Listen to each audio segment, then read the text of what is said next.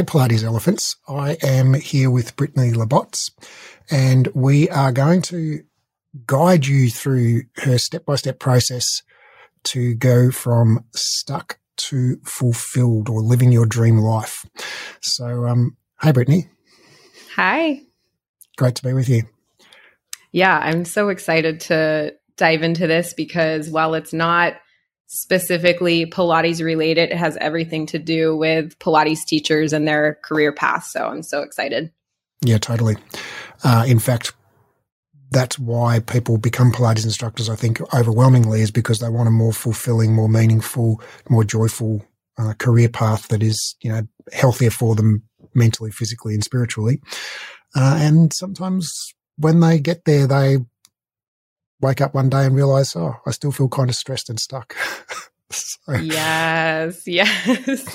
It's, I remember the first time I got on a reformer and it was instantly like, oh my gosh, this is it. This is the missing thing I've been looking for. This is the path I want to pursue. I had been doing personal training before that, and it was just something about it wasn't quite right. And I was looking for something else, and Pilates was it. And same thing when I started teaching, I just knew it was the path I was supposed to be on, and it felt exciting and sparkly and fun, and I was motivated, but it didn't last. It's like the things that followed me from personal training and everything else I had been doing started showing up in Pilates as well. And I think that's really what we're going to talk about today is like, there's really no separation between your career path and your personal life. Your teaching is just simply a mirror of what's going on inside. So, yeah. Well, having said that, would you kindly introduce yourself to the Pilates? Yeah, absolutely. Yeah. So I'm Brittany Labots, and I am a Pilates teacher. I mentor other Pilates teachers, and I also I call myself a serial entrepreneur because I've been a business owner since, it's been over a decade now and basically my whole adult life. So I have an online coaching business for movement teachers that are looking for more fulfillment and authenticity and freedom in their teaching. And you're in San Diego, is that right? I'm in San Diego, California. Yes. Yeah. All right. So from stuck to living your dream life. So, what are the symptoms of stuck? How can I tell if I'm stuck? Oh, yes. So unfortunately, maybe not unfortunately, because it's really help so many other teachers with this, but I have lived this myself. So I know this story so well. I remember really checking all the boxes, right? I went through my comprehensive training. I did the boutique studio thing. I started my own home studio. I was voted best Pilates instructor in a couple of different towns 3 years in a row. Like I did it all, right? And I felt like this is it, right? Like this is it. I did all the things. And I'm just feeling like there's something missing. I remember just waking up in the morning and having this feeling of dread in my stomach because I had these early morning sessions, and I love teaching, but there was this like shadow to it. There was like something that just wasn't quite right. So I just remember waking up with dread in my stomach, almost feeling guilty, like I should be grateful for having my own business and having these great loyal clients. But why was I feeling this discontentment? I remember, every hour of my sessions being like, okay, just 2 more hours, 1 more hour, then I can take a nap. I was always just so tired, and I would turn into I call it a Pilates zombie. After I was done teaching, I was just so exhausted, expending so much energy. And I had this moment where I was like, is this it for me? Like, did I hit my peak? Is this what I've been building up to? And I just wasn't satisfied with that answer. So I actually sought out coaching and realized that while I loved teaching, this shadow that was kind of hanging over it was because I wasn't teaching in a way that really aligned with who I am and what I wanted. And so going through that clarity process was huge. So, going back to, that's a little bit of my story. Some of the symptoms is feeling what I call tired after teaching. So you're you're super wired and on because you've been around people all day, but you're also exhausted and you just, you know, you don't want to talk to your family when you get home. Having like these existential thoughts come up in the middle of the night, like, you know, hit you and wake you up alert at 3 a.m. like, is this my life? Is this what I'm doing? Constantly seeking out like more and more trainings, like looking for the next thing that's going to finally be the thing that's going to make you feel a certain way. It never does, unfortunately. Usually it feels exciting when you go through it. And then after you just start feeling the same way again. So those are some of the things I remember feeling that caused me to just really reevaluate my approach to how I was doing things in my business and my teaching, and in my life in general too, because they all overlap. I've actually experienced most of those things you described as well. I think something that I see a lot and that I experience from time to time as well is overwhelm. Like people know it's a little bit different to what you described, where it's not that like you're sitting there going like, oh, is this all there is? It's like, actually, I know this isn't all there is, and I know what I want, and I want something different, but I don't even know where to start. I wouldn't even know where to start thinking about where to start. You know, like I want to start my own business, or I want to, work from home, or I want to start an online thing so I can travel the world, or whatever it might be. I want to increase my income in my own business. I want to feel confident with, teaching clients with certain particular clients, older clients or clients with injuries or whatever it is. And so people have a clear sense of what they want to be different, but they have not clue number one about where to start. And it just feels super overwhelming because there's a 1,001 sort of, social media posts, checklists, courses, certifications, books, things like, where do you start? And so I feel like a lot of people come to me expressing that overwhelm. Basically I have this little questionnaire that I send people through when we start coaching. And, it says, asks like, where are you at? Where would you like to be at? What do you see as the big blockers? What do you hope I can help you with? Those kinds of questions. And a lot of the time the blocker is I just don't know where to start. I feel overwhelmed. Yeah. That's, yes, so relevant. And I've also worked with a lot of people who know what they want or need to do, but they're just stuck. They're just like, how do I put that first step down, right? How do I do that? Also on the flip side, I've worked with people where they know that there's something else, but they don't know what it is. They don't know if they want to start an online business. That kind of freaks them out. They don't know if they need to quit their studio job. And so that too, both of those things feel equally yucky. But sometimes it's just that it's like, this isn't it, but I don't know what is. And a lot of times what I've found is when people think they know what the answer is, it's actually not that. Like if you ask them, well, why do you want to start an online business? Then you start to get some truth into what their motivations are. But a lot of times it feels maybe like a pressure thing, or, well, this is what this person told me I should be doing, even if it doesn't quite sit well in their body. Like maybe logically that's the thing that they're supposed to do, but there's some kind of like conflict there inside of them, or they're not quite really sure. So there's two sides of that for sure, that I've experienced with my own clients. Yeah. Yeah. And I think that's something we'll probably get into later around shoulds. Yes. Like basically building up your career because you think that's the next thing, like that's what everyone expects you to do, or, that's kind of the done thing. I think also that sort of within what you've described, there's also, when I think people, and I was definitely in this boat, people can create this, a situation for themselves, whether they're working at a studio, seeing private clients at home, whether they have their own studio, where you start to dislike and resent your clients because you've said yes to things that you really should have said no to, and you've taken on clients that weren't a good fit. And you basically you start to feel like a bad person because you resent these people you're supposed to be helping. Yes. And you think, oh, that is a real thing. Yeah, does that make me a bad person? But so I think that's also, I mean, that's to do with should, it's to do with boundaries, it's to do with consciously creating, the situation that you want. And I think we're going to get into all of that. But I think that's a big one. I think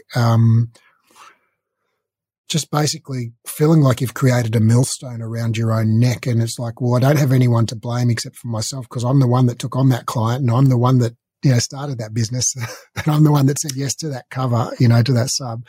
But It's like, you still feel cranky about it.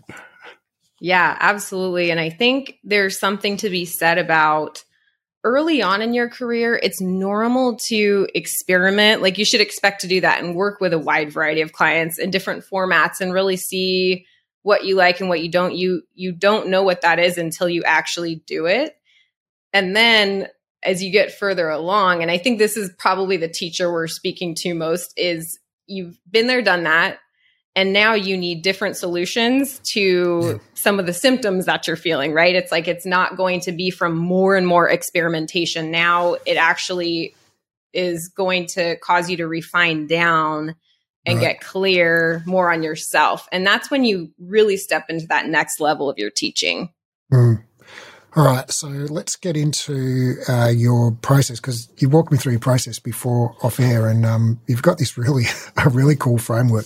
So it's a 4-part framework, and walk us through part 1. And well, firstly, what's the framework for, and then walk us through part 1. Yeah, so this framework is truly takes you through the process from being stuck and feeling unclear and murky to living your best life as a teacher, which is going to filter into other areas of your life. So if you're at that place where either you're like, I know what I need to do, but I'm just so overwhelmed and I'm stuck, or if you're just like, this ain't it, but I don't know what is, this is the process that you want to go through to get that clarity and then start really deliberately creating your life and your career. That's what it is. I think a lot of these decisions like, the Saturday subs and taking on clients is just this very default kind of passive way of going through life and teaching. And this really teaches you the process, the skills that you need in order to create a deliberate life. And the people that are living their best life they're deliberately and intentionally making decisions that work for them. So that's what this 4-step process will take us through. Okay. Hit us with step 1. All right, let's do it. So step 1 is to really go back within yourself and get to know yourself. And it sounds so simple and so, I don't know, so basic, but you would be surprised at how many people skip this step. And it's something where we all feel like, well, of course I know myself. I live my life. I know who I am. But when you start asking the deeper questions, sometimes it can be really challenging to articulate it. And I think that being able to even articulate it is so empowering because then you have something to work with. It's not just this idea up somewhere in your head or, some pattern or memory you can look at, but you actually have something that is really usable. And that's one thing I love to do with my own clients is like, let's get this information and then let's do something with it and actually turn it into something that is actionable. And that's where you'll really get the results. So in order to do that, we have to go through this first step here. So I am of a big belief, and I've said this a couple of times already, that there's really no separation between yourself personally and your teaching. And that you as a teacher is just really an extension of the rest of your life. And we're in a really unique industry because we are our business, we are our brand, we are, right? Like we're showing up as us. And so unlike doing maybe like some kind of tech job where you're signing in from 8 to 5, doing some kind of role, and then you sign out and then you go back to your personal life. We don't have that. There's very blurred lines there in our teaching. So with that being said, in order to get more clarity on your teaching, you have to really get clear on yourself. So what I mean by that is understanding your value system. What kind of values do you live your life by? And what's most important to you? What are some of your gifts, these natural gifts that are intrinsically part of you? And whether you try to or not, they always show up in your teaching. So for example, myself, I'm very empathic. And so that always comes through in my teaching. And I just notice those little subtle things about my students, even if they're not verbally telling me anything, I can just sense things. That's, what's going on with them. And that's a huge gift. And I use that in my teaching all the time. I teach and my coaching. Knowing and understanding your why, your purpose. Why are you teaching? Like really your deep, deep why, not the surface level to help people. Well, why? Why do you want to help people? Why do you want to do that? Why do you want to do that? And keep peeling back the layers of that. So those are some of the things. Can I jump in on the gifts thing? That I reflect on this, fairly regularly, and I think one of the things about identifying your own gifts is sometimes it can be really difficult because the things that you're naturally good at just feel natural, and it just feels like, well, of course I can, sense people's, mood or whatever. It's like, well, can't everyone do that? It's like, yeah, no, not everyone can do that. Of course I can, calculate square roots of prime numbers in my head. Can't everyone do that? So the things that we're good at naturally often just feel like so boring, and because they're boring to us because we're good at them. But to a lot of other people, it's not boring at all. So I think it can be really good if you're kind of sitting there going, oh, what are my gifts? What are my strengths? Ask somebody else. Ask somebody who's near and dear to you, somebody who has experienced your teaching, and ask them to just write out a list of bullet points for you. I think often it can be hard to see from within your own frame of reference. Yeah. That's absolutely with the gifts. It's so nice to ask other people outside of yourself because it is so hard sometimes to identify that within ourselves. And then when other people say it, it's like, oh yeah, that's so clear. But to hear other people say it feels different. And I would add to that, even asking people that you know in different contexts of your life. So ask your students, but ask some of your close friends, ask your colleagues, ask your family, right? So you can get, and then you'll start to see these common themes between all of these different separate groups of people because you can't help but be who you are, right? It just comes out naturally. So that's a really great way to truly see some of those gifts that come out without you even being aware of them, is by asking different groups of people. Yeah. And yeah, I mean, I've done this a couple of times recently and both times been surprised by the answers. I polled my Instagram followers 6 months ago and in a story just said, okay, why do you follow me? And I got 150 odd responses, and something like 140 of them used the phrase no BS in somewhere. Apparently that's a thing. And I never use that phrase to describe myself. I never write it in my posts or anything like that. But yeah, that's what people see when they read my content. And so that's been really helpful to me in terms of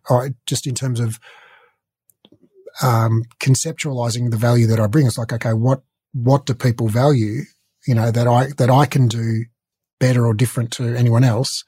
And yeah, that's a big part of it. Just no BS, here's the facts.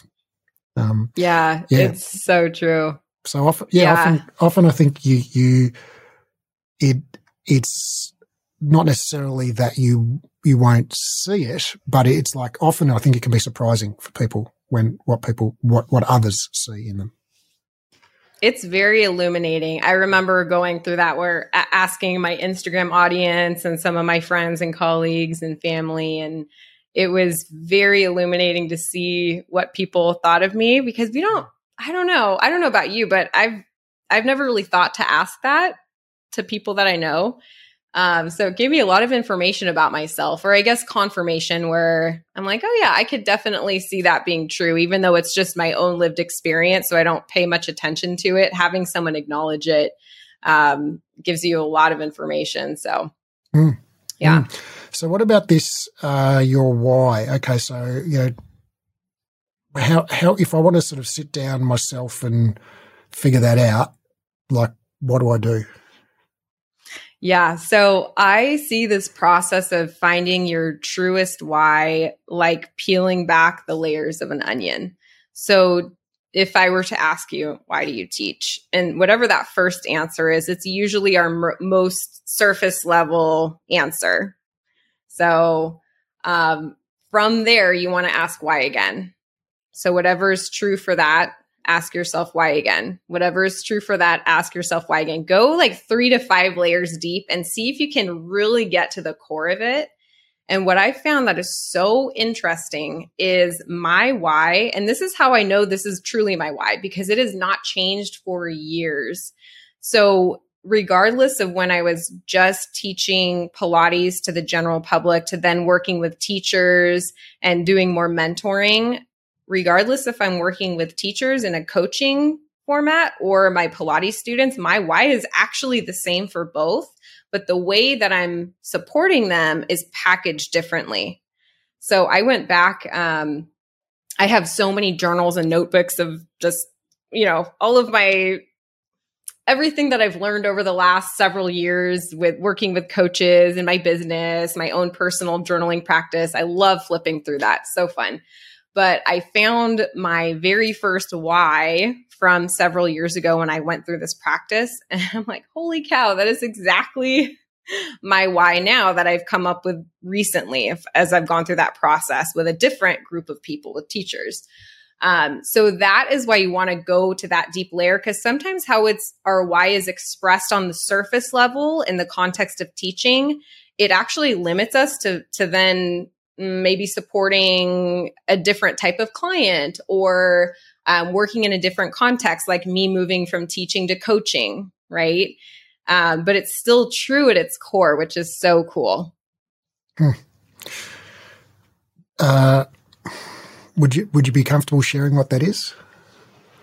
Yeah. So my why at its very deepest level is to empower other people with resources, with confidence, with the belief in themselves that they can make decisions to really live their best life possible. I've seen so many people, whether again, it's my Pilates clients or teachers that I coach, where they are stuck in this like purgatory of like indecision, of obligation, of people pleasing, of really living like a muted version of themselves, a diluted version of themselves. And I am very much of the belief that everybody is so much more capable than they give themselves credit for. And so I see myself almost like, I don't know, the person that allows them to see that within themselves, but I'm not doing it. I'm just kind of showing them the way and empowering them to do that themselves. And I've seen it with my Pilates clients where, I teach my almost 80-year-old grandma Pilates on FaceTime once a week. She's sitting there holding her plank for, a minute, and she's about to turn 80. And it's like, she never would have thought that she could hold a plank that long, but she does. And it's because I believed in her. And I'm like, no, you can do this. And we built up to it over time and everything. And we add 5 to 10 seconds every time, same thing with my teacher coaching clients, teachers that have felt so stuck and they, feel like they could never start a business or never move online. And then they do. And it's not really anything I did. They did it all themselves, but I'm there to support them through that process. So it looks very different holding a plank and starting an online business, but at the core of it, I'm really helping them do the same thing. Yeah, it's interesting what you say, because there are very big parallels there with what I do. And just in terms of teaching, the literature on teaching and what the most powerful things that enhance learning, the number one thing is the teacher. So, and we're talking like whether this is in a university or a secondary school or primary school, kindergarten, whatever, the teacher is the most influential force, not the curriculum, not the funding of the school, not the educational design, not class size. The most important influence on student achievement is the teacher. And one of, if not the most important things that a teacher can do to influence student learning is have high expectations. So basically expect that everybody is capable of and deserves a steep learning curve. So just because you've been stuck here for the last 10 years doesn't mean you can't get unstuck. That's possible. And so it becomes, to a large extent, kind of a self-fulfilling prophecy in education. So when teachers view a particular student as, not very gifted, they tend to give that person, less challenging tasks and less useful feedback and spend less time with them. Whereas when they see a student as, capable of great things, they do the opposite. They give them more useful feedback, spend more time on them, give them more challenging things to do. And of course, then that student actually improves more. But it's not because they were inherently more gifted necessarily. It's because they're getting better quality teaching. And so the first rule of Teaching Club is you have to assume that every student is capable of a steep learning curve. And so I think that's what you just articulated, with your attitude. Yes, I think that's really, really valuable. I think the second thing that I want to just tease out there a little bit is that what you said, you didn't do it, they did it. And I think that's entirely true. That's the same with teaching to a large extent. But, I think with coaching that, my experience is a lot of the time people come and they actually already know what they need to do, but it's just too scary, or they're embarrassed, or for some other reason, they need permission. And, so really what they just need is somebody that they trust and look up to go, yeah, it's okay for you to do that. Go ahead and do it. Yeah. I mean, can you imagine starting to teach a Pilates class without having gone through teacher training? If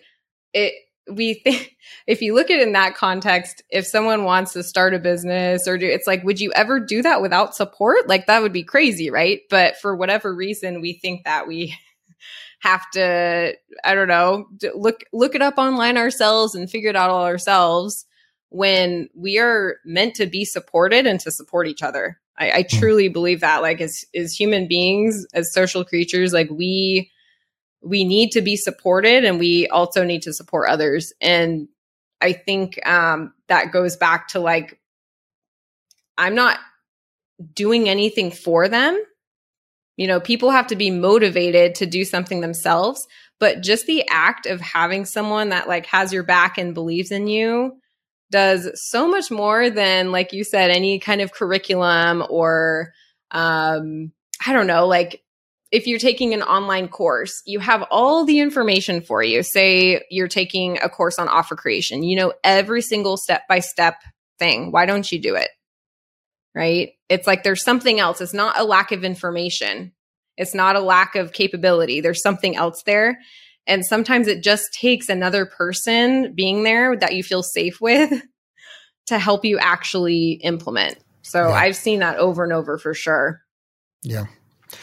All right. So now we know ourselves. We know what our values are, what's important to us. We know, what our gifts are and our why.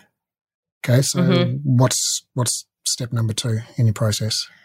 Yeah. So step 2 is where we get into some of the, like, I don't know, some of the evaluation, discerning. So this is where you really need to take inventory of your current situation. So basically what you've uncovered by really getting to know yourself, being able to articulate it and understand yourself, that alone is huge. That is of huge value. And then you can use it almost like a guidepost for now making decisions moving forward. So the first thing we can do is look at what's happening right now.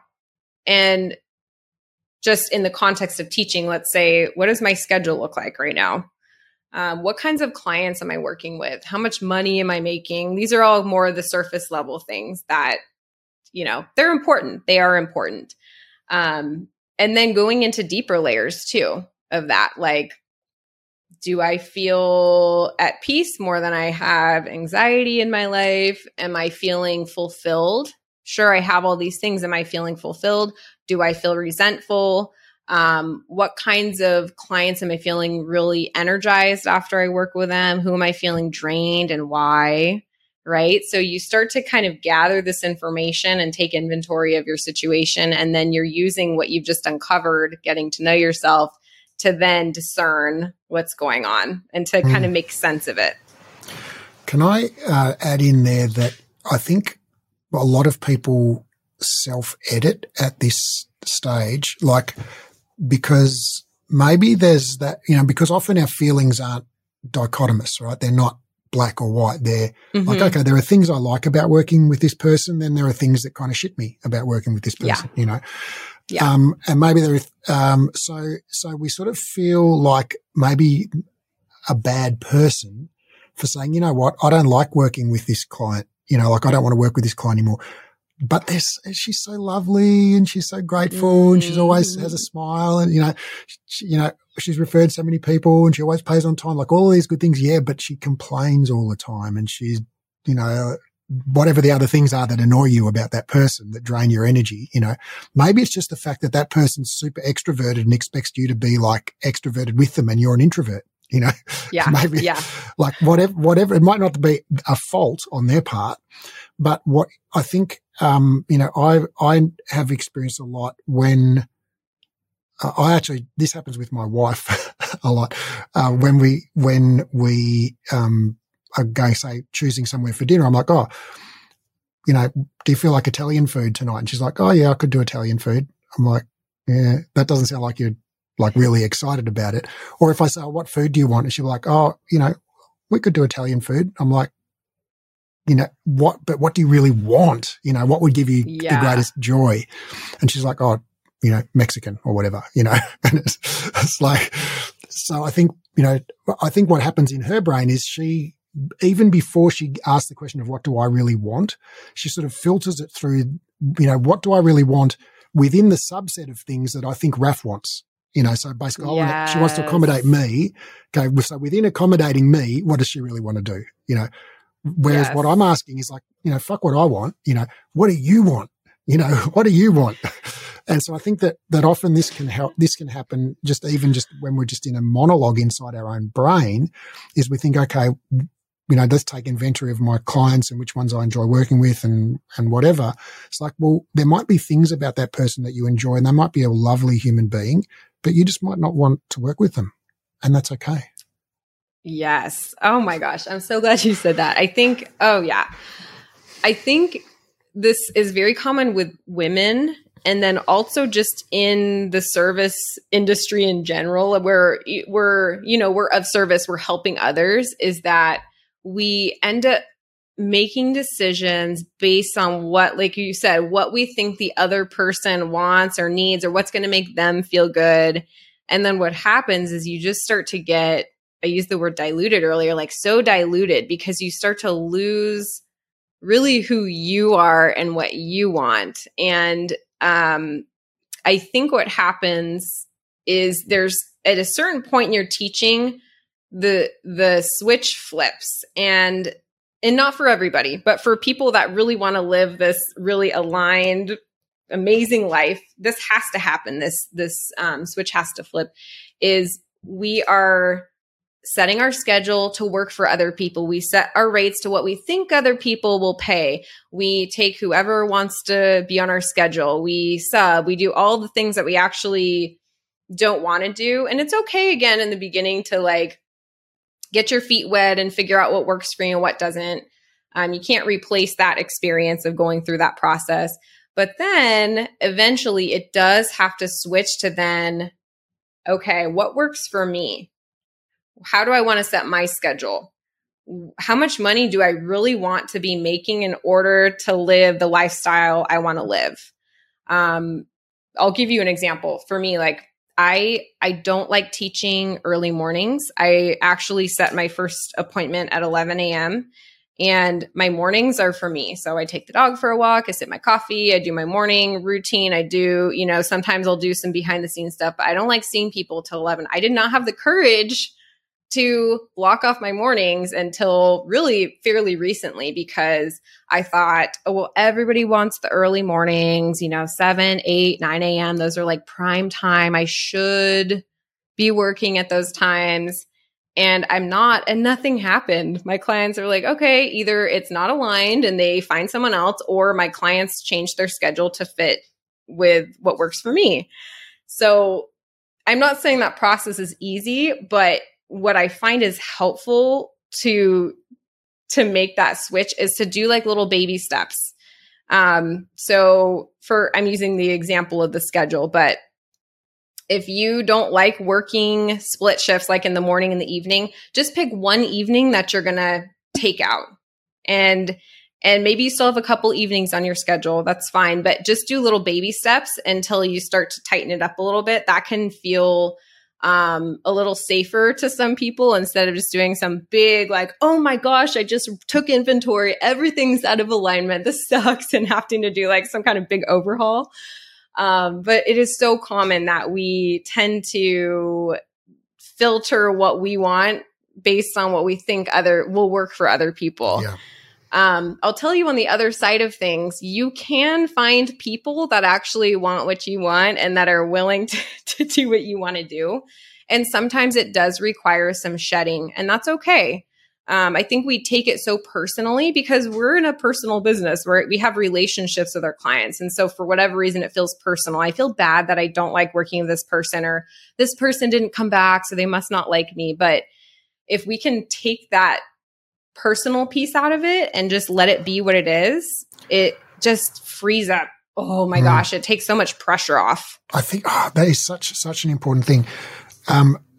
Something that I have struggled with in the past, and that I see a lot of people, I coach, struggle with, is I love my client. The idea, I love my clients. Actually, there's nothing I dislike about working with my clients. I love all my clients. I don't want to not work with any of them, but I don't want to work mornings anymore, or I don't want to work weekends anymore, or whatever it might, or I want to put my prices up, or whatever. So I might lose some or all of them, right? More like you'll lose like 10% of them. But this, I have this great relationship with my clients. I don't want to lose them. And I think, well, that's a true and valid thing, but it's like there are freaking 7.5 billion people in the world. There are other lovely clients that you will attract, at your new evening work times, or for your higher prices, or for your, non-weekend sessions, or whatever it might be. And they will be just as lovely. And you will form just as close and valuable relationships with those people, because you've formed relationships with these clients, not because they're incredible and special, but because you're incredible and special, and you've attracted people who vibe with you, So it's like, there's a bazillion more clients where those ones came from. Yeah. It's a limiting mentality, but it's very common. Like a lot of, and it's just kind of that scarcity thing that's very common and normal. But to be able to switch out of that and have that perspective of like, there are so many other people, and I'm actually, by keeping this like tight, like, no, it has to be this way, and these people at these times and this price, like you're limiting yourself so much. And there's this whole other pool of people that are up in this other space that are going to actually fit you better. So you're holding yourself back by being afraid to make those choices. And what was I going to say about that? I had another thought, but I might loop back to it. It's really easy to see that when it's in, like most things, it's really easy to see things in other people. First, pick the log out of your own eye before you, talk about the moat in your neighbor's eye. Yeah. But, I'm thinking about my daughter, and people with kids maybe can relate that it's. For my daughter, she's 15. And so the absolute most important, probably the only important thing for her in life right now are her friends, right? So she's got like a dozen people that just like are the moon, the stars, and the planets for her. And she couldn't care less about schoolwork or any other thing. And it's inconceivable to her that she could ever be friends with any other different people, as closely as she's friends with her current friends. But of course, if she moved schools next year, within 6 months, she'd be have just as great of a social group and whatever, because she's a gregarious sort of a person, whatever. And as an outsider looking in, it's really easy to see that, right? You can just go, oh, well, do you think these are the only 12, friendly teenagers in the world, that yes. it's like, no, I think there are other people you can be friends with. But for her, it's like, it's inconceivable that she could ever, find anyone, better than these people who just happen to be in her class at school. What are the chances that the only 12 people she could ever be friends with in the entire world happen to be in her class at Fitzroy High School, I think it's the same for us. Like, well, what are the chances that the only 10 clients you could ever work with just happen to be the ones you have right now, Yes. Yeah. And just viewing your clients that you've had, it's like they're a gift. And sometimes it's kind of silly to think that people are going to be lifelong clients anyway. That's not usually how most relationships work. It's okay to accept them as a beautiful gift at the time that they were your client and you learned a lot from them and they learned a lot from you. And when it's time to release, and that because you're having these feelings of like, oh, I really don't want to work at this time, or this isn't feeling, that's your sign, right? That's your sign. And so by not releasing them, you're actually, stifling yourself. And them probably. So yeah, absolutely. It's like, what if there's a more aligned teacher for them too, and you're holding your client back? What if there's a teacher who loves teaching them at 7 a.m., Yes, exactly. I know. It's so true. And it has to be, I think the difference too between this old way of things where it's like, I have to accommodate people at the time that works for them, when it works for them, is then flipping the switch to now you kind of taking ownership, is like you start to attract people that actually want the price point you have and the times that you're teaching and all of those things. And by holding on to the old stuff, it really is not letting you move forward into what now works for you. And it's okay that it worked for you then and it doesn't now. And my mentality too is like, you're either, if you're afraid you're going to let a client down, like, oh, I have to let go of this client because it doesn't fit with my schedule. You're letting someone down. You're either letting your client down or yourself down. And your client will generally, get over it and find someone else, or you can refer them to someone else. For you, it actually might have a lot deeper implications. So this might be affecting your relationships at home. It might be affecting your stress levels and your sleep and all of these things. And so you have to then decide, what's more important. And I think for the people that really want to step into this next version of themselves, they have to make some of those hard choices. This is not like, I'll say this path to living your best life, it's not all daisies and roses. There's a lot of hard decisions that have to be made. And that's just part of the process. And that's why some people don't go through this process and they'll kind of stay stuck in the hamster wheel. And that's fine for some people. That's totally fine. But for the people that know, like we were talking about earlier, like they know there's something else there, that doesn't cut it. And so you have to learn how to, tolerate discomfort and go through some of these uncomfortable conversations and let people down. That's just part of it, unfortunately. It is. And I've discovered, repeatedly that success, happiness, fulfillment, freedom lie on the other side of just a very few uncomfortable conversations. Yeah. It's never as bad as we actually think it is. No. And every time you do it, you're able to handle more of it. Yeah. And I see everything like in opposites. So the more successful you are, the more failure you have to go through and tolerate. The more influential you are, the more judgment you have to go through, right? It's like they always come in opposites. And so if you want like the more elevated you're making your life, understand that there's going to be challenges and healing and uncomfortable things that you have to do in order to get there. And it's really beautiful. I wouldn't change the process for anything because I've learned so much about myself going through those challenges. I wouldn't change it, but it's definitely not fun and easy sometimes. Yeah. All right. So we've taken inventory and we've been brutally honest with ourselves and around what brings us, like we've Marie Kondo'd our professional life, right? What brings us joy and what does not bring us joy. And it's okay if something brought us joy in the past and no longer brings us joy.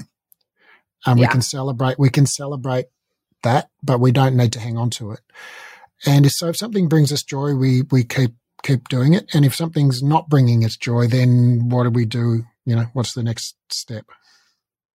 Yeah. So, and I'll preface the next step by saying this too. Taking inventory on its own is very empowering. And even if you're not ready, like you're like, I can tell this person's online, I'm not quite ready. That's okay too. But what's changed is now you're making an intentional decision about it instead of just kind of a default, like feeling victim to what's going on around you. So even if you say, even though this isn't quite working, I'm still choosing this because I'm not ready to have this conversation. That's actually great. That's great because you're being intentional. Yeah, it's progress. Absolutely. Okay. So you've taken inventory. Next thing is, sorry. Oh yes. Can I just jump in there? This happens to me all the time. And I can only assume it happens to most of other people all the time, is that like there are certain things that I know I need to act on. Like there, maybe a client I know I need to fire, or, some uncomfortable conversation I need to have with a team member, or, whatever it is that I put it off, think, oh, mañana, I know I need to do that. Like, but it's like, oh, do I have to do it today? No, I could afford to leave it till mañana. And these things, but they kind of eat you up. Like they always niggle there and they don't give you peace. You can never be truly, I find anyway, I can never be truly at peace when I know it's like, oh, I've got this thing hanging over my head that I know I've got to do. I've got to face that music at some point. And I know I'm just like sticking my fingers in my ears and pretending it's not, not there. Yeah. But I'm pretty sure we all have things like that in our professional life, whether it's, how much we're charging, or, saying yes to subs that we don't want to do, or clients that we know we don't want to work with, or having that boundary conversation with a coworker, or about who doesn't clear up the studio after themselves, whatever it might be. There's basically something that we're tolerating because we don't want to go through the discomfort of not tolerating it. Yes. It's like procrastination is an avoidance of something uncomfortable, whether it's potential rejection or conflict or whatever it is. It's like we like dance around the thing that we know we need to do.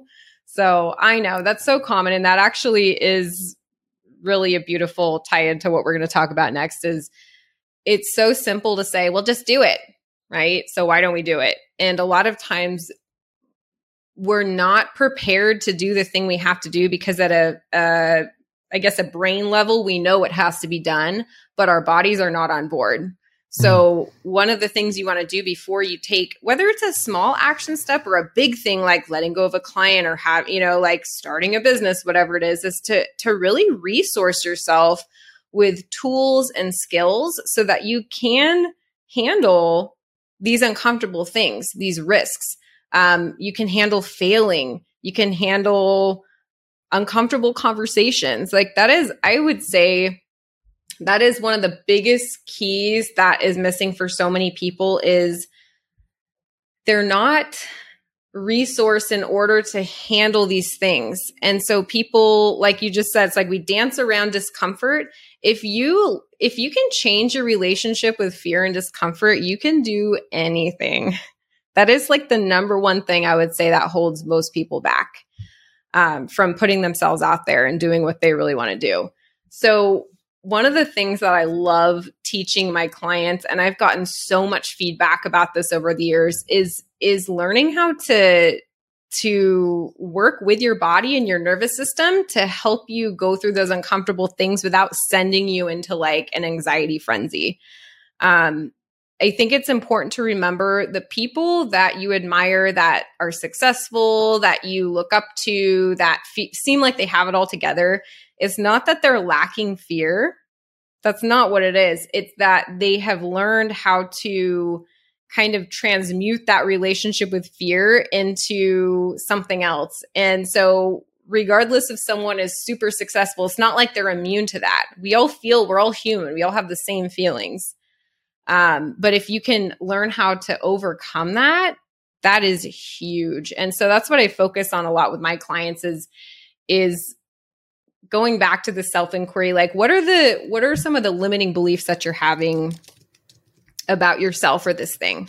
So a lot of times we have these old stories in our heads, like, well, I can't do this because of X, Y, and Z, or I'm not qualified enough to do this, create this online program. We have these things that are running in our subconscious, and those things will actually dictate your actions, not the thing that you need to do. So just being honest with yourself that way and learning how to clear and work through some of that stuff. And that's going into more like, I use some like energetic practices with my clients. Even journaling, doing release work, stuff like that can be really valuable to help clear and kind of reframe those stories or write a new story. One of the things I love to do with, and you'll like this, Raph, with these old stories is like looking for evidence that the opposite is true. So it's like I've told myself the story that that I'm not qualified and that I'm just a fraud and blah, blah, blah. I'm like, oh, wow. I just today I've gotten 2 posts from 2 of my old clients that I worked with years ago saying how much they, I've helped them. It's, so it's like looking for evidence that the opposite is actually true. That's another way I like to do that too, that where you can feel and see tangible things with it. And it's not just, I don't know. It's not just something you're thinking or feeling, but you're like, oh no, this is real. I do want to challenge you a little bit. And my sense is that we're going to actually be in furious agreement on this, but I just want to check it out. That where you said like we all have the same feelings, and people who are apparently sort of successful and happy and well adjusted still feel discomfort and fear and negative emotions. Of course, I agree. That's true. Obviously, unless you're the Buddha, maybe the Dalai Lama, but basically, we all put our pants on one leg at a time. But I think it is also true that these, things like uncomfortable conversations, like setting boundaries, become less uncomfortable the more you do them. And so that for people who do it all the time, it's actually not very uncomfortable to have those honest conversations, just because it's a muscle that you've built up by lots and lots of repetitions over time. And just, you build a callus, basically. It doesn't hurt anymore. Yeah, I 100% agree with you on that. And I think what happens when you do this thing and you build that muscle over time is then you can actually handle more like on a bigger scale, right? It actually equips you to then do more things.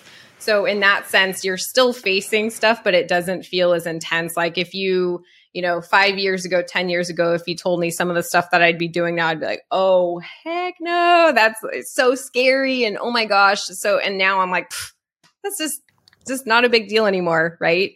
But it took me a while to build up to that. So I agree with you on that. It's not like everyone's shaking in their boots all the time when they're at higher levels. But it does require you to keep doing it. You have to keep doing it. You can't avoid it. And that's the thing that, I don't know, once you do it, it doesn't feel as big of a deal as we've built up in our head, but actually going for it and letting yourself be uncomfortable. That is something I have practiced so much over the last couple of years, is just letting myself be uncomfortable and noticing it and be like, that feels like knots in my stomach right now. But just letting it be what it is, not trying to fix it, not trying to, not trying to ignore it or fix it or make sense of it, but just let it be what it is and get kind of curious about why it's coming up. That helps a lot too. So I'll say this too, going into tools that you can actually and skills you can learn is learning how to work with your nervous system. So one of the things I teach my clients is how to down-regulate their nervous system. So there's some really simple exercises you can do that can help bring you back into that calm, rest and digest state, that really like where you feel grounded and peaceful if you're experiencing stress or anxiety. And it's cool because it's one of those things where over time you actually build a more resilient nervous system, but in the moment, it actually helps you in the moment. It's not like something that takes a while to kick in. So It's a simple way that you can help to resource yourself and handle those uncomfortable situations without feeling like it's so intense. I think there's a real big parallel with what you said there about discomfort and just sort of sitting in the discomfort rather than sort of seeking to alleviate it immediately. That big parallel with exercise, right? Like, I mean, we all know that when our brand new client beginner comes in for the first day and they do the 100 or whatever, and they're like, oh, this hurts. You know, it's like, yeah, it's kind of meant to, you know, that means you're doing it right. And it's like, well, if you exercised with the expectation that you would never experience any discomfort, you know, and adjusted your exercise accordingly, it's like, well, you're not going to get very strong. You know? No, you're going to stay totally. Yeah. And so it's like, it's exactly the same in business, in professional interactions, in human relationships. I think you need to be prepared to go through some discomfort in order to build the muscle of having those conversations or setting those boundaries or whatever it might be, which really, I think, you know, brings up an important question, which is like, okay, well, you have this discomfort or this kind of visceral sense of like, oh, I don't want to have this conversation with this person. You know, I don't want to tell this person I don't want you to be my client anymore or whatever. Or I don't want to tell this person that's been on the same price for the last 8 years that I'm doubling my prices or whatever, you know, like whatever. It's like, oh, I've got a gut sense of like, no, don't do it. Yeah. So how can you distinguish between like, this is genuinely against my values versus just I'm really fucking shitting myself because this is scary. You know? Yes. Yeah. Oh my gosh. I know. Because so often we feel that fear response and we're like, nope. Like it's just, you know, and if you think of it in the sense of like, part of your nervous system job is to keep you safe, right? So it's like if you're in a threatening situation, anything that's new, uncomfortable, different, stuff you can't expect, you're going to feel that sensation of being in danger, even if you're not, right? We know or like physically we're safe. So just being able to recognize your signs and what is part of my own practice and what I teach my teachers too is being able to discern between those voices. I call it biological fear, which is your nervous system. It's your heart racing. I get like a clench, like right, you know, in my gut, I get a clench, sweaty palms, all of those things. Those are just that's biological fear, and expect that to happen. Again, after you practice this more and more, it may not be as intense as it used to, but expect that that's going to be along for the ride. It just happens. It's just part of our biology. And then you have this other voice, which you could call your intuition, your gut feeling, your whatever it is, your higher self. Everyone has a different term for that. And that is usually a calmer voice. It's just very neutral. It's just kind of like, this isn't working, or like, you have to let that client go. And it's just there's like no emotion behind it. It's just very factual. And it actually feels calm, even if then your reaction to that is, oh my gosh, that sounds so scary. But the voice itself is very calm. So you can actually like over time learn to discern between those two voices and know your signs, like know what they both feel like. And you can also develop that quieter voice by doing practices like meditation. And even just giving yourself spaciousness. Like at this point in my career, I value space so much, just in my schedule, in my energy, in my physical space. I need space.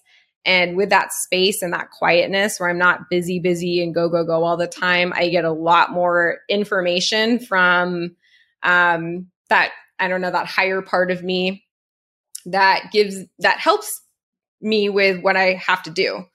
So those are, you can actually develop that over time with consistent practice.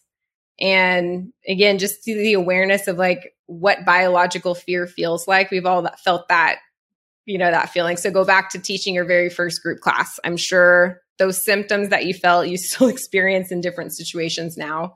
So know what your signs are, know what those two voices sound like. And then you can very easily discern between what your gut is telling you versus, oh, this is just biological fear. Of course, I'm doing something new and scary. Yeah, I think that I agree with that. And in my experience, just in my own sort of inner world, that intuition voice like you say, it's very neutral emotionally. Often for me, it's very quiet as well. And it just kind of says it once. And then there might be all this other hubbub. And there's just one quiet little voice going, yeah, I don't think you want to work with this person anymore. But then there's all this other sort of noise going on. It's very easy to kind of gloss over that little voice. And that's why, like you say, if you create conditions of quiet and space, it's much easier to attend to that, in my experience. That something that is, related, I guess, but not exactly the same is, I'm sorry, it's just I've had a mental lapse and it's gone. I've had a couple of myself too. Yeah. All right, so let's move on. So sorry. Actually, it's come back to me. So this, and again, I observe this in my daughter at the moment, who's 15, that she often, does things the hard way because, she's only 15. She hasn't learned, she hasn't been on the planet enough years to have figured out the easy way to do things.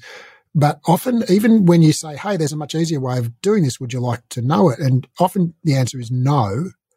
And then when I say, like, well, why aren't you interested in doing it an easier way? It's like, because that's not my thing. My thing is doing it this way, right? So she's kind of got this a sense of her own identity as being a person who does things a certain way. I need to look at my phone first thing when I wake up. That helps me wake up. Well, would you be interested in exploring other possibilities? No. Why not? Oh, because that's the way I do it, Yeah. I think that what you're talking about, I'm not sure if you think of it in these terms, but it seems to me what you're saying is that really, leveling up and finding that clarity and that sense of purpose and joy in freedom in what we're doing really requires, to a certain extent, sort of sloughing off an old identity and assuming a new identity is like, okay, well, what would the person who has that life and those inner experiences of freedom and joy, what sort of person would have those experiences, and who do I need to become in order to have that, and it seems pretty obvious to say, it's like, well, if you keep doing what you're doing, you're not going to get a different result, right? So part of what we all do is sort of have some sense of identity, which is tied up in, many different aspects of what we do and how we interact in the world. But, thinking of just, what you're saying here about, the feeling difference between fear and sort of your intuition. But also I think there's another sort of prong of that, another tie-in of that fork, which is your sort of self-identity. It's like maybe you've got sort of a voice that sounds similar to your intuition, saying like, oh no, I'm not the sort of person who, for instance, would let down a client and say, I don't want to work with you anymore, because that's not who I am, It's like, well, yeah, maybe that's who you need to be if you want to have these things that you want to have. Yeah. So what are your thoughts on all of that? Yeah, that's such an interesting point. And so that goes back to like really getting clear on yourself. Is that actually who you are? Or is that something that has a label that's been put on you? Oh, you're so reliable. You're so dependable, but it's like not actually what you want. So I think this whole process requires you to be so honest with yourself. And I think just that honesty can eliminate those things of, well, I'm not the person who. And yeah, sometimes you do have to make difficult decisions, but the difference is if you make a difficult decision that's actually in alignment with what you want for your life and who you are deep down at your core, it might feel temporarily uncomfortable, but you actually at some level know it's the right thing. Right. Now, if you do something and it's like, this just, it's not sitting well with me, it's a totally different kind of feeling. And so I'll say this, like this stuff doesn't happen overnight. This is a process, and it takes consistency to be able to discern between those two voices. For me, it's just like not even a question anymore. It's like, I know I've been so like, I've been practicing this for so long that it's so clear to me which one it is. But sometimes there's a little bit of a learning curve there, especially if this is like brand new. So I would say like, you do the best you can with the information and experience you have right now. And then you make a different choice, and you make a different choice and different choice. So it's not like, you know, we're even talking about like living your best life. It's not like you arrive at some magical place and it's like, okay, this is it, right? It's a process. But what's cool about this process is that you keep cycling back to it. So you get to the thing that you're excited about. You don't stop there.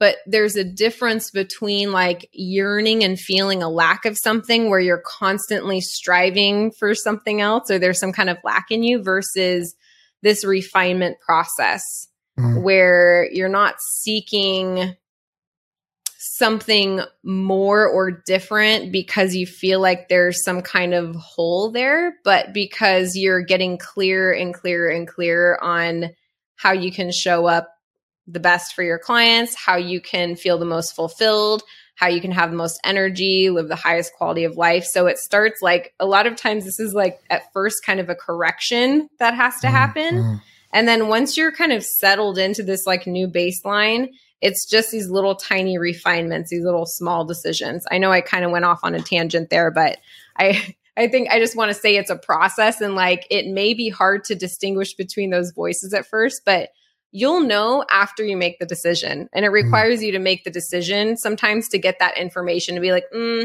that wasn't quite right. And then you just make a new decision. Yeah, 100%. There are three things I want to say to that. Hopefully I'll remember them all. The first one is that you're 100% right. That basically, you know, in my experience, you as soon as you act on that decision, like you say, make the decision, then you'll know. It's like as soon as you have that conversation, you know if it was right or not, because if it was right, suddenly you feel like, oh, I'm so much lighter, you know, straight away. Yes. Straight away. I don't have to get up at 5 o'clock on Tuesdays anymore ever again. Oh, that's amazing. You know? Yeah, totally. So you know straight away but you don't know until after you do it. That's the thing. So you just have to go with it. The second thing is what you said about you know, it's a process, it's not an endpoint. You know, of course you're correct on that. Like there is no magical point where we go, oh, I'm done now, my life is perfect, and there is no further adjustment required. But and so you know, of course, it's true that chasing things and achievement doesn't bring ultimate fulfillment. Like when you achieve the thing, you don't suddenly feel fulfilled. You know, maybe you do for a moment, you know, but not long term. But and I don't think this is not really disagreeing with anything you said, but I think there's maybe a nuance there, which is that, you know, and this has been my experience as I grew up with a single mother in the 1970s. We often, you know, didn't have food in the house the last couple of days of the week before the pension check came. And it's, you know, like not a big sob story, but I'm sure a lot of people have experienced similar. Okay. So I've been poor, you know, and now I'm pretty well off. Right. And I'll tell you which one I prefer. You know, I prefer having money. Right. Yeah. And the research bears that out as well, that, you know, they say money doesn't bring happiness. Actually, it does. It just it doesn't bring complete happiness. So, you know, if you're making 100,000 a year compared to 10,000 a year, you look at 100,000 a year, those people on average are happier, right? Yeah. Because you don't have this stress of when you're lining up in the supermarket not knowing if your credit card's going to be declined or not. You don't have the stress of going, you know, wanting to buy something but not being able to afford it, or going to a restaurant and ordering the cheapest thing on the menu, you know, not the thing that you want, you know. Yeah. So you don't have these stresses. And so those are very real stresses that you just don't have when you have more money. And so I think there are other material things, you know, that now, you know, that curve, that line is not linear, the relationship between money and happiness. So it's not like the more money you have, the happier you get. Like if you've got $1 billion, you're not like exactly. $1 billion times happier than if you've got $1. Yeah, exactly. But it does continue up, you know, at a much shallower curve. to it. So basically, the more money you have, the happier you are, but it's like 10 times more money equals 5% more happiness sort of thing. Right. It's a shallow curve. And then there are other things that, again, things don't sort of give fulfillment and, ultimate meaning to life, obviously. But there are certain things, and I know in my own life, certain, small things that make a massive difference. Like to me, I hate the heat. Like just, I don't know, I've got this stubby Polish potato farmer's body, that does not do well in the heat. I'm really good at retaining heat. 100 generations before me worked in the frozen potato fields in the tundra of, eastern Poland. And that's what my body's designed for. And so I'm like, I can walk around in a t-shirt when it's like 11 degrees Celsius. I'm not sure what that is in Fahrenheit, but it's pretty cold.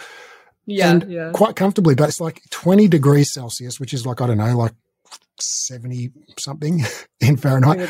I'm sweating and uncomfortable, and anything above that, I'm really in like, a lot of discomfort. And it's like, it's not a big drama in my life or anything. I've got air conditioning, and I tell you what, having a car with air conditioning significantly enhances my quality of life. So like buying a $4,000 car, I don't care if it's got mismatched hubcaps and the paint's scratched and whatever. But if it's got air conditioning that works well, bam, that makes a real big difference to me. And I'm sure that for each of us, there are probably certain things in our life that are like fairly everyday kind of humdrum things, but they make a real difference, to Absolutely. each of us, So I think there really is, I don't think there's any, I guess what I want is to encourage, if you're listening, to encourage you to let go of any kind of shame or negativity that you have in your own mind, or self-judgment. If you have a desire for something material, if you want to have money, or if you want to have a car with air conditioning, or if you want to have a coffee machine, or if you want to have a new pair of,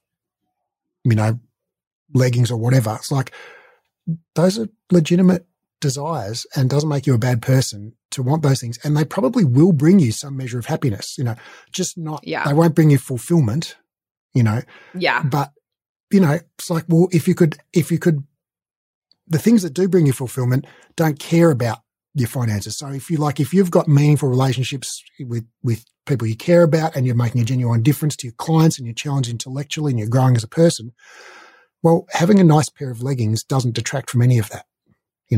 Yeah. So you can have both. Absolutely. It's silly. I have never felt that way. Like I've never had guilt for like making a lot. I just don't feel that way, but I know a lot of people do, especially when we're helping people. I don't know. I understand where they're coming from, but I don't believe it myself. So I don't know, but maybe it's helpful to hear kind of another perspective on that too, where there's no shame or guilt in wanting nice things. And it's true that money gives you choice. It gives you more choice and options. When you have more choice and options, I do believe that can help your quality of life. Absolutely. That is one of my core values, is like, I deeply crave freedom and autonomy. That is a non-negotiable in my life. Hence why I'm self-employed, and, I make all of my decisions based around that. And, money gives you more choice, and it's great to have more choice. I think the problem that some people have is like, well, if I made more money, that would solve all my problems. Right. But and I've actually done a lot of healing work around money. Like I have a mentor that I strictly do like money work with, because this has been a theme in my life with just the scarcity mentality. And the way she explains it, which I love, is like, we all have some kind of threshold of where our basic needs are met, like our food, shelter, safety, all of that. And then after you get beyond that threshold, you have some kind of buffer, past that threshold. Then, like you said, more money doesn't mean more happiness. If I have 10 times more money, I'm not 10 times more happy.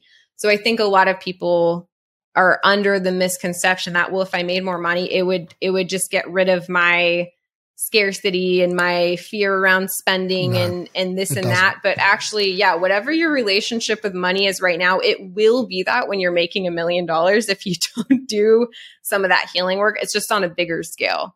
100%. So like what you were describing, yeah, like where you were, you know, like quite literally didn't have food on the table. That's a whole different story than like wanting to go past your, you know, make 10,000 or 20,000 or whatever per month. Like that's, you know, those are two different scenarios. But yeah, I mean, I think having things that make your life more enjoyable help you show up better for people and for yourself. And I think like we should have a high quality of life. I think we should enjoy our lives and do things that bring us joy and buy leggings that bring us joy. And like, that's all great stuff, and travel and have really great experiences. And I find that when I have more choice and more space that way, I'm more creative. I show up better for my clients. I'm more at peace and more happy, but I don't attribute it to having like specific things. It's just the idea of having choice to me is like that alone makes me feel that way. Yeah. I think what you said really is summed up by the phrase that, you know, money doesn't solve all your problems, but it solves money problems. You know, money solves money problems, you know? And to the extent that you solve your money problems, like you have less stress in your life and more freedom and more choice and more options. But like you say, like if you have a scarcity mentality and fear around money, it's like, well, having $1 million doesn't change that. It means you have no problem paying your bills anymore, but you can still have a scarcity. In fact, I've just come back up from Florida. I literally arrived back in the country yesterday, where I was in Florida for a couple of weeks for a marketing conference. And there were people, like there was a room of 5,000 people there. Most of them are making $1 million plus a year. And like there were multiple people expressing, you know, fear and scarcity mindsets. Like they were there to change that. But it's like, well, they've got $1 million a year. That hasn't solved that for them because it's not a money problem. It's a mindset problem, right? So, So yeah, money only solves money problems. But I think, you know, money problems are worth solving. Like I'd rather not have money problems than have money problems. Absolutely. Yeah, absolutely. And I think, you know, you can work with clients you love and you can charge the rates you want and work on your terms and have that as your reality. Like it's okay to have both things. Like you can do things on your terms and make a lot of money doing it. You don't have to deny yourself of certain things in order to make X amount of money. There is a way to do both. Paradoxically, actually, I think you end up making, not you obviously, but like the generic you, we end up making decisions based around money much more when we don't have money, right? Because you have to say yes to that client or you have that session or whatever. Like when you've actually got money, you end up making decisions based on like, well, do I actually genuinely want to work with this person? You know, can I help this person? Exactly. You know, so hence more choice, right? Right. So it's paradoxical that, you know, like we have this, I think, cultural meme that, you know, people who have a lot of money are like always thinking about money and doing everything because of money. It's like, it's the opposite. People who have money don't give a shit. They've got money. You know, you make choices based on what you want in your heart because the money's not an issue anymore. You just know you can afford whatever you want. But when you don't have money, you're thinking about money all the time and you're making decisions based on money all the time. So I think, it's kind of back to front. All right. So good talk about money. So, all right. So we now have, you know, we've arrived at this point where we've got an honest inventory of what's, you know, how our life is and what the mismatch is between what it is and what we want it to be. And, you know, we've got some sense of like, okay, I'm going to have to have certain uncomfortable conversations, create certain boundaries, maybe change my prices, maybe find a new place of employment, whatever the things are that we need to change.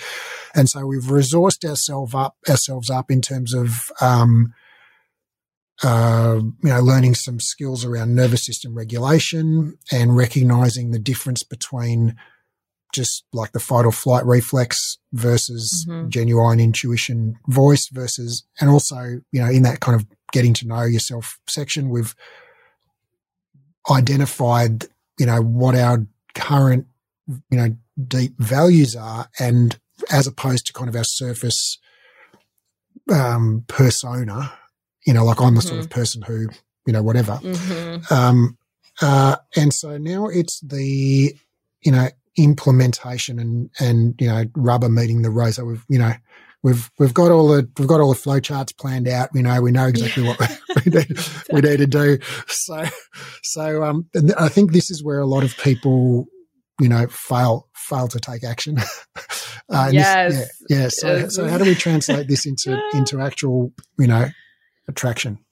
Yeah. So the last step, and this cannot be missed, like this step has to happen, is you have to integrate and take action on all of this wonderful stuff that you've uncovered.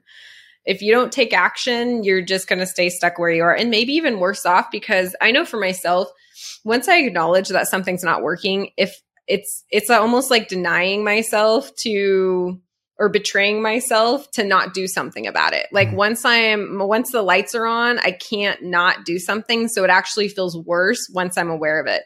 So this whole process takes a lot of courage, because you might uncover some things that are going to feel really uncomfortable to you. And this is where like being well-resourced is really helpful, because I lost my train of thought again too. Hopefully you can. We've got to assume the identity of the person that we, who would the person be, or who would I be, to have this life, these feelings that I want to have, these relationships that I want to have with clients, this impact that I want to have, and we've got to resource up for that. And it might, like we mentioned a couple of things like, regulating your nervous system and recognize the difference between intuition and fear. But I think there are a whole bunch of other skills. There's like, setting clear boundaries and, knowing your value and communicating that effectively. And, like there's so many things that might be a necessary part of it, depending on what your particular, goals are, that I think, having those resources, and a lot of those involve action, right? So go get the skill, build the skill of having tough conversations. And resourcing yourself, it really happens at the same time as taking action. Right. It's kind of like if you keep doing a dress rehearsal over and over and over again, but you actually have to do it, right? So these can happen actually simultaneously. You do not have to have every single one of your ducks in a row to take action. And I think that's the thing between that, where there's like, I've got to have it all figured out. I have to have my whole roadmap right in front of me, that, and then also just the fear component of it, which hopefully with your, your new skills and everything, that will help mitigate some of that. But you do not have to have all of your ducks in a row in order to take action. All you need to do is know what that very next step is. I think that's that paralysis where people are like, oh my gosh, I have to now overhaul my schedule and maybe quit at the studio I've been at for a decade and all of this stuff, right? It feels so overwhelming. And so you just get stuck. Like that's how my nervous system reacts when I feel overwhelmed, as I go into freeze, just get paralyzed. So just taking that next step, that's all you have to do. And that's all you have to know. It's just that next thing. And what happens is by taking action, it's like the next doorway shows up in front of you, or the next breadcrumb. And then you do that one, and then the next thing, the next thing, the next thing. So you'll never have it all figured out on the front end. You just don't. That's just not how it works. You actually have to do it. And that's where like being courageous and taking that leap of faith, it usually takes that initial leap of faith. And then you start to trust that process over time. After you've done it enough, it's like, okay, I don't know how this is going to turn out, but I know that this is the thing I'm supposed to do. And then voila, the next thing appears. Or like, I know, for example, this is something that happened to me. I had a client who it was time to let this person go. I wasn't enjoying it anymore. I would find myself like dreading. And it wasn't, again, it's not the person. It's so hard when it's not like a bad person, right? It just was not a good fit. And I was so scared to let this person go, not only to have the conversation, but also because of the money piece. Well, I kid you not, within that week, I had another person on my schedule that filled that time and that space, and it was totally fine. So it's like, even if you're like, well, I don't know, how am I going to fill my schedule or what's going to happen next? You don't always have to know that. And that just that trusting yourself and trusting the process, and that I've always been okay. I'm always going to be okay. That peace of mind is huge. And that just comes over time of taking leaps of faith often enough, I guess, is like there is a lot of trust that has to happen in this process, and trust not just in yourself, but like in the process as a whole, because again, you don't know all the answers. So can I just jump in there? I want to double click on that and go back to something that you mentioned earlier, where like at the start of your career, it is good and necessary to kind of build up that diverse experience and basically say yes a bunch and do subs and, do all the things, and probably charge lower prices and be less picky about who you work with, because at the start of your career, you kind of suck, right? You don't have the skills yet, right? You're not worth that much yet, right? And you don't have that process experience. For sure. Yeah. Right. And so you accrue that experience and those skills by working with a diverse range of people and working in different studios and, saying yes to all the Saturday morning subs and doing all the things. And then at some point you realize, oh, actually I am good now, and I can, I can charge more and I can be more picky and I can be more, choosy about who I work with and when I work and how much I work for and all of that. And so I think, part of the kind of know thyself step, I think, is knowing like, okay, well, you've got imposter syndrome. I think, guess what? Everyone does, hello. So to what extent is your imposter syndrome genuine imposter syndrome? Like, actually, no, you're really freaking good, but you just feel like an imposter. And to what extent is it actually true? Actually, you're not that good yet. Like you need to build some skills. Right. Yeah, absolutely. Yeah. You can't, I agree with that for sure. I mean, and that's the thing, at the time when you're starting your career, it is of value to just get the experience of it more than the money. Now, at a certain point, again, when that switch flips, your energy, your time, your money, all of that stuff then generally becomes more important. That's been my experience. Right. And so I'm like, that doesn't fit because that's not worth my time or my money or whatever. Right. And it switches. But yeah, that's an interesting question. And because so often our imposter syndrome can lie to us. And so that goes back to, I love looking for evidence. I have a whole album in my phone of screenshotted texts and comments and stuff from my clients that have just, gushed about me and, oh my gosh, this has been amazing. And I've gotten these results, right? So sometimes I'll just flip through that and be like, oh, okay, I know I can get people results. I know what I'm doing, right? Yeah. And that can kind of get you over that hump if you're not able to feel that way yourself. Right. And if you've got those, if you've got those screenshots and those reviews and those client text messages and whatever, probably it is just genuine imposter syndrome. You probably are awesome. Yeah. Right. Whereas if you don't have any of those, like, maybe you're not awesome yet. Maybe. Yeah. And I think most of us can kind of distinguish between those two things if you really, again, get honest with yourself. Like we'll have those imposter syndrome moments pop up, but you also have those moments where you're like, no, I'm really good at what I do. Like, I've been doing this a while. Like, I get my clients are coming back. They're renewing their coaching contracts. I've had Pilates clients for, literally that have followed me from place to place forever. It's like you kind of can give yourself that reality check. Yeah. I think most people can, versus just like, you have to be honest with yourself of like where you're at in the process for sure. I just want to talk about what you said about, starting and feeling overwhelmed by like all of the things, like I need to quit my job at this studio and put my prices up and fire these clients and change my schedule and blah, blah, blah. It's like, oh, where do I start? And just a tool that I use that I find incredibly valuable for this is it's a really, really simple tool.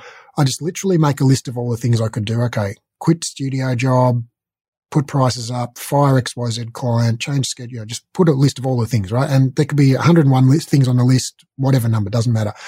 Then next to each thing, I just go and I give each thing a score of 1 to 3 for how much impact it's going to have on moving me towards my outcome, right? So if my outcome is a life where I feel fulfilled and clear and free and financially rewarded and all of these things, whatever the things are that I've identified they're important to me, it's like, okay, on a scale of 1 to 3, 1 being like, yeah, doesn't do much, and 3 being like, holy cow, this is like open the floodgates and all of a sudden, we've leaped 4 levels ahead. Okay.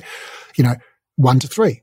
How much impact is this going to have? Just go down and mark everything on a 1, 2, or 3. Just on gut feel, just quick and dirty. And then go back again and do the same thing for effort. So how much effort is it going to be to do this? Like how long is it going to take? How much organization do I need to get more skills? Do I need to put things in place, et cetera? And it's like 1 is like, it's virtually, it's just a matter of sending 1 email and it's done. And the 3 is like, no, I've got to find my replacement and train them up and, whatever. That's a 6-month process. That might be a 3. Yeah. So it's like now everything's got a score of 1 to 3 for impact and a score of 1 to 3 for effort, right? And then just rank them, order the list, with all the 3 impact, 1 effort things at the top, right? And the 1 impact, 3 effort things at the bottom. Okay. And everything else in between, and just start at the top. That's your first thing to do. Yeah. I've never thought of that, but that is a great way to like get all the chaos out of your head and onto paper and into something useful. Yeah. Yeah. I really like it. And if you do this at home, resist the temptation to put any number apart from 1, 2, or 3, right? You're going to say, oh, that's a 2.79, or maybe you'll score it out of 5 or out of 10. It's like that. Yeah. The whole point of this is it is such a simple exercise that you can just do it, right? Yes, you don't have to The whole point is to not overthink it. Right? Yeah. So resist the temptation to assign any number apart from a 1, a 2, or a 3, and don't change the scale to a 5 scale or a 10 scale or a 30 scale or a 100-point scale. Just give everything a score of 1 to 3. Take no more than 5 seconds to put a score to each item. The whole process should take you 5 minutes. Like it should be quick, because if you're taking longer than 5 minutes, you're overthinking it. And that's the problem in the first place, is we want to just get started. Yes, just do it. Okay, so I have something, maybe we can blend these 2 techniques together because this might be helpful for some people. So maybe some of the stuff that's bigger effort. One of the things I like to do when I'm setting goals, or these are the things I want, and I'm being really tangible about it, is asking why this thing is important to me. Why is it important that I have this thing? How is it going to make me feel? And then what you can do, even if this thing is 6 months out, it's like, it's going to take me a while to train this person. How's it going to make me feel once this person's trained and on board and I feel freer and lighter. I feel like I have, whatever it is for you. And then how can you bring yourself into that feeling state right now in the present moment? And by starting to embody those feelings now, it actually, it's cool. It actually puts you on the track to like do those things. Because a lot of times we think, oh, well, once this thing happens, then I'll feel X, Y, and Z. But you almost have to start pulling those pieces in right now in the present moment and acting as if and becoming that person. And it makes doing those things easier. And it's actually very motivating and exciting. So one of the questions I like to ask myself is like, if I'm stuck on something, is like, what would my future self that has these things that I want, what would she do right now in this present moment, even if I don't have those things yet? And then you start to act as if, and it really does put you on the trajectory of having those things. I love that. And it also gets to the heart of the truth that the Stoics, articulated, that our emotions are not related to external achievements. You can feel the way you want to feel right now. You don't have to wait until you fire that client or get that job or make that money. It's like you can just feel that way, and you can change the way you feel right now. If you take away the rule of I'm not allowed to feel that way until I get X, and you just go, no, I'm just going to feel that way right now. You can. Yeah, absolutely. Yeah.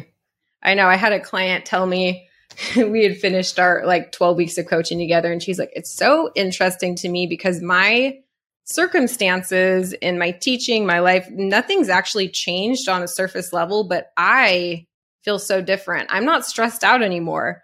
I don't have these negative feelings that I had anymore. And it's like, it didn't require anything to actually change. She changed. Yeah. And so you can actually bring that feeling state in right now and enjoy it right now and have it motivate you to then get those things. So, well, that's really the heart of what we've been talking about, isn't it? Because we agree that actually accomplishing the goal is not what brings the ultimate sense of joy, because it basically, if you're the sort of person who's motivated by goals, guess what? As soon as you accomplish a goal, all you want is another goal. It's like, so what's next? You know? Exactly. So that's a never ending treadmill, and it's not a bad thing. But I think what's important to recognize is the attainment of the goal is not actually where the value lies. It's the striving towards the goal. That's where the fulfillment and the goal and the joy comes. And so it's like you literally have to enjoy the process, because that's all there is. Yeah. Right. It's about becoming the person who can do those things that you want. It's not about the thing. It's like, who do you have to become?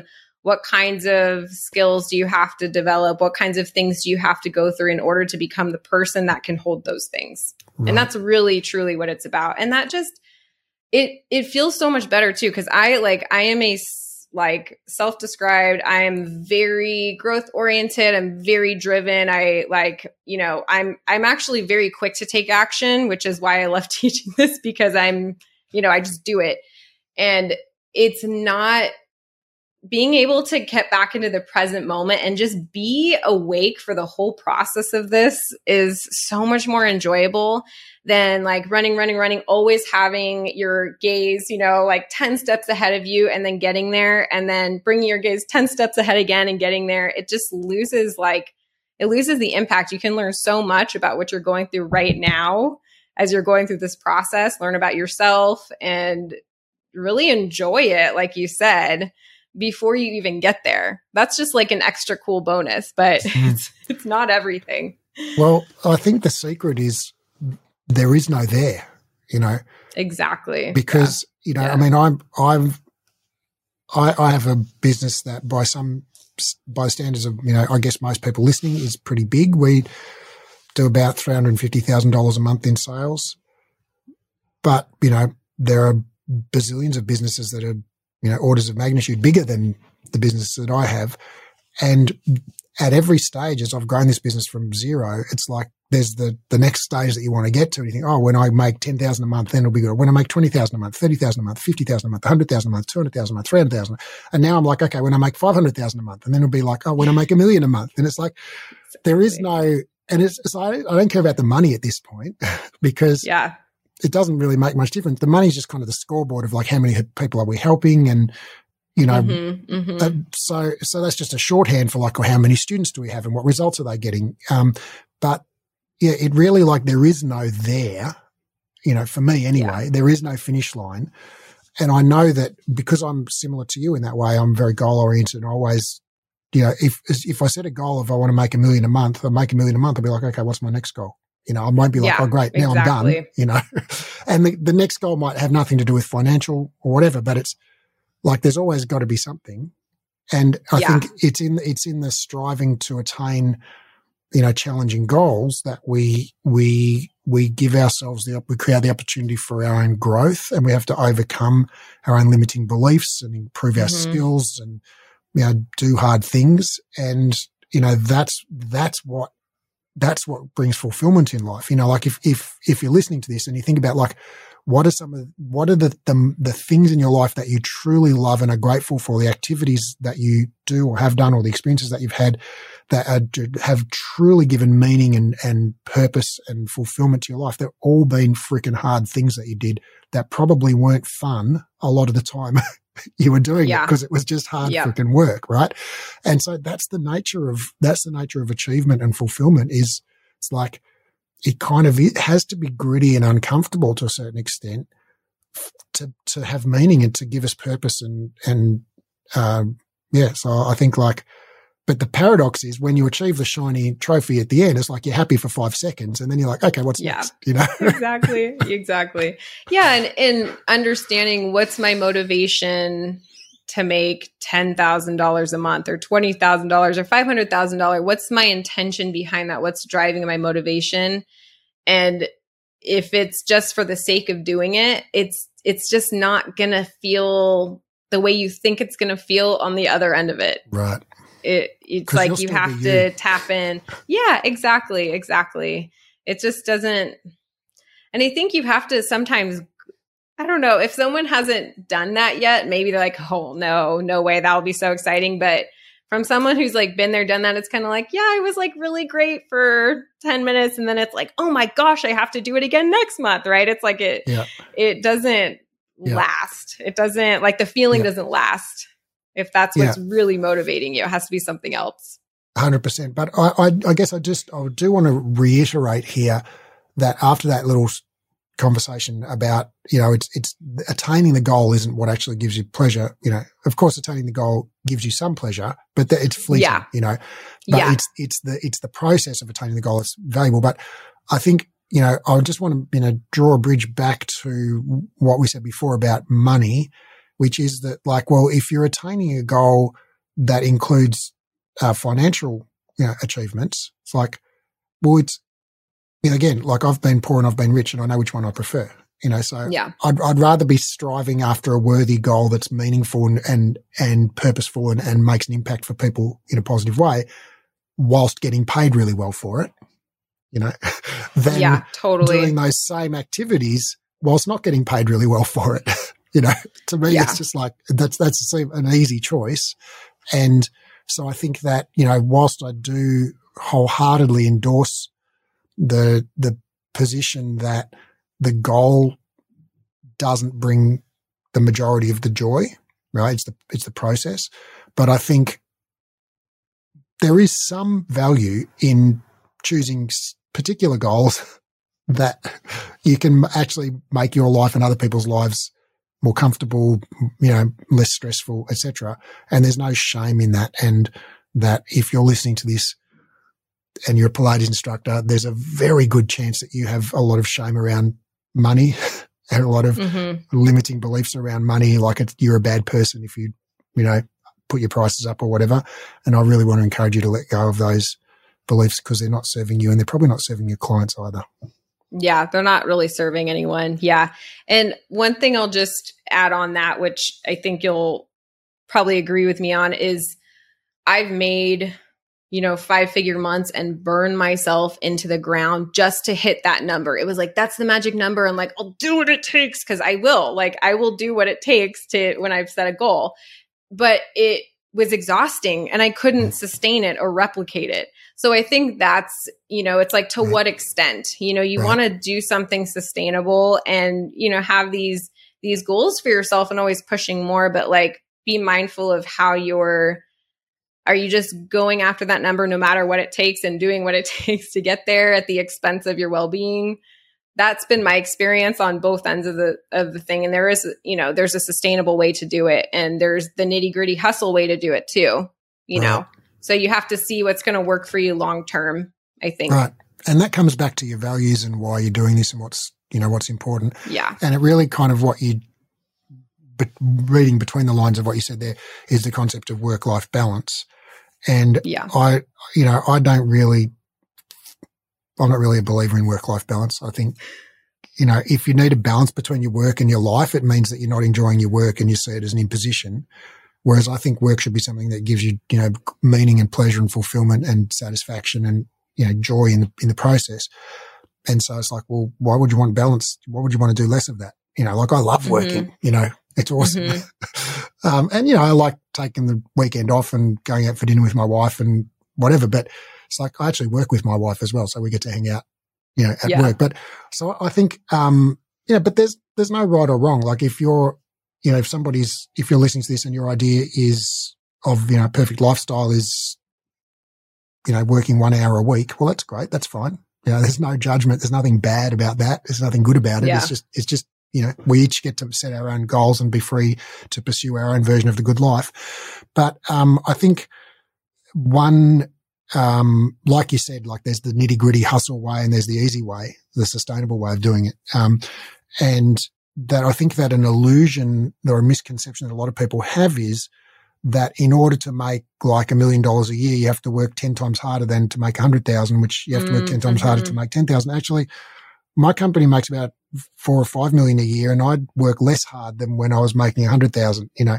So yeah, so totally. It's like the whole thing about as your income climbs, actually how much you make becomes progressively decoupled from how hard you work. You know, like when if you have a job like, you know, I don't know, sweeping up the hair at the hairdressers, right? Or, you know, laying bricks or, you know, whatever, like, well, how hard you work and how much you get paid, there's a direct correlation, right? Yeah.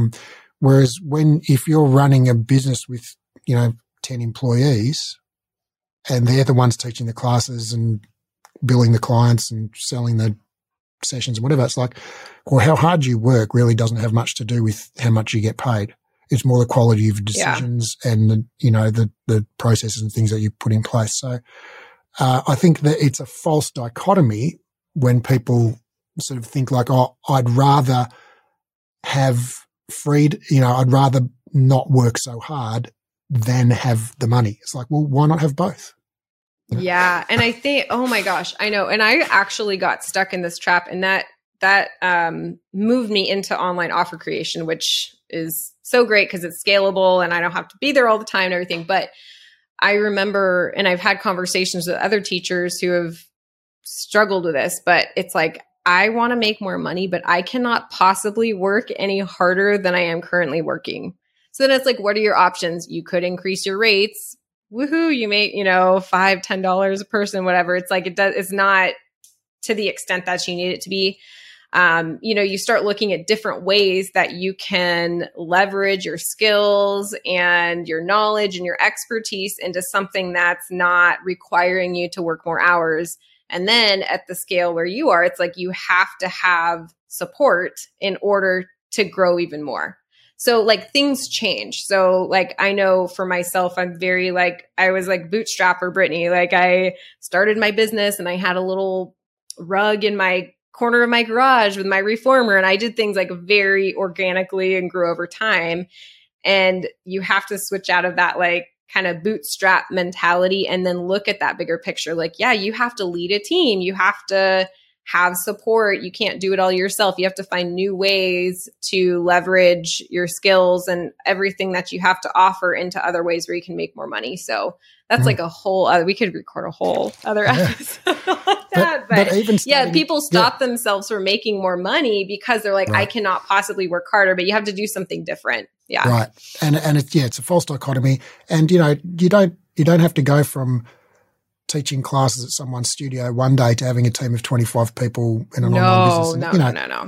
You just start one step at a time. Start by making a list, prioritize things on impact and effort. You know, one step at a time. Work on the first thing, then work on the second thing, then work on the third thing. And what happens is as you go, you pick up the skills because, and I think this comes back to your point number 4 of implementation and taking action, which is you get good at doing the thing by doing the thing. And so, you know, don't wait to start until you are good enough. Like you will be good enough after you start. That's kind of, that's how it works.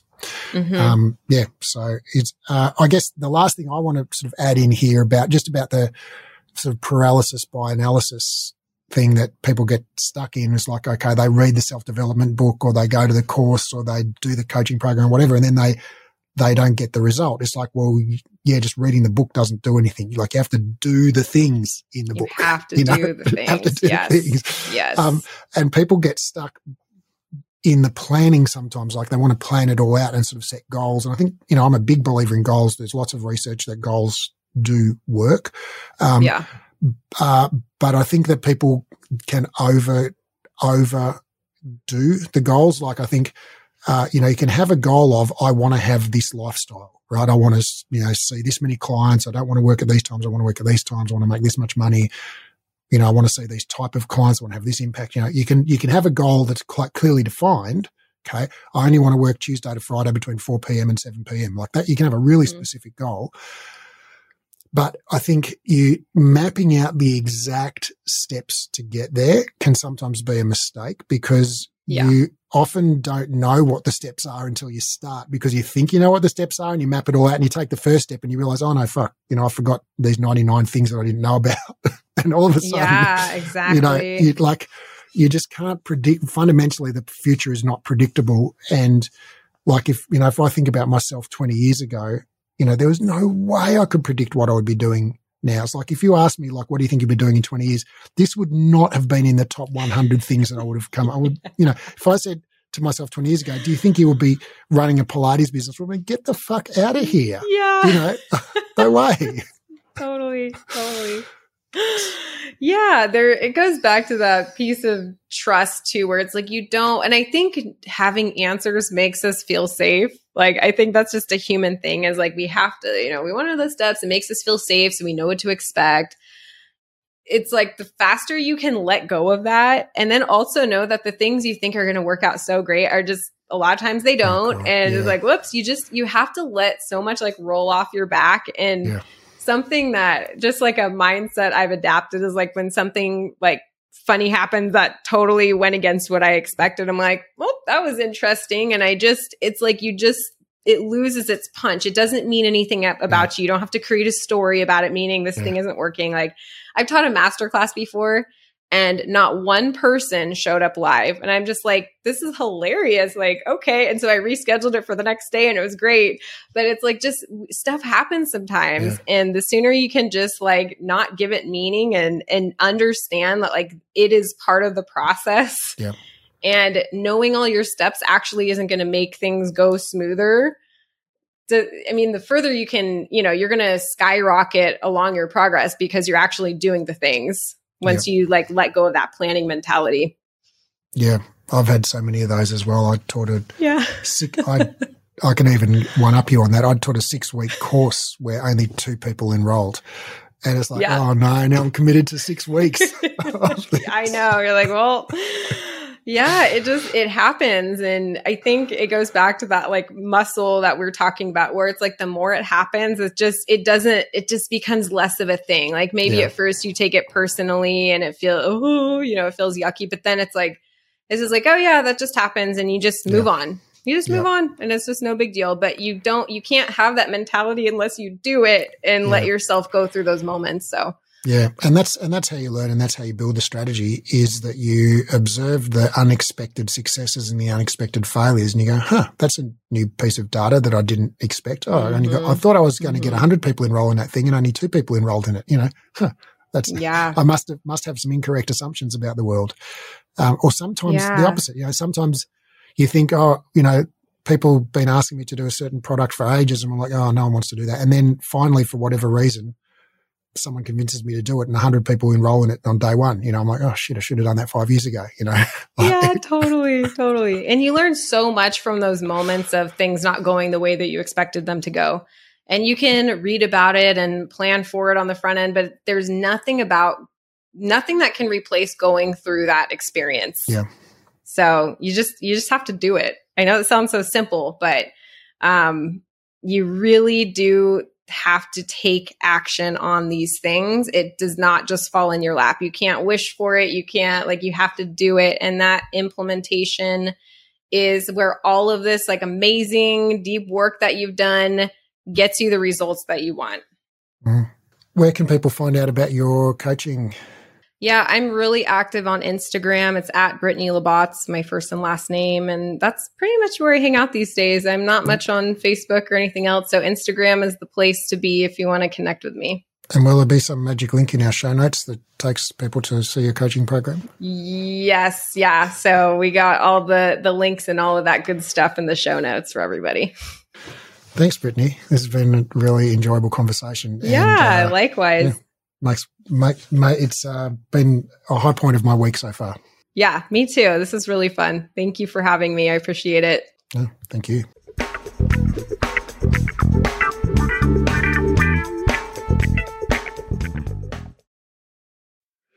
After 2 exercise science degrees and over a decade and a half of reading research daily, I've condensed all the current science on rehab into a program called the Clinical Exercise Specialist rehabilitation.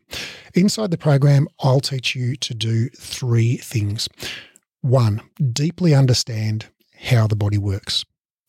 2, confidently and expertly rehab literally any client.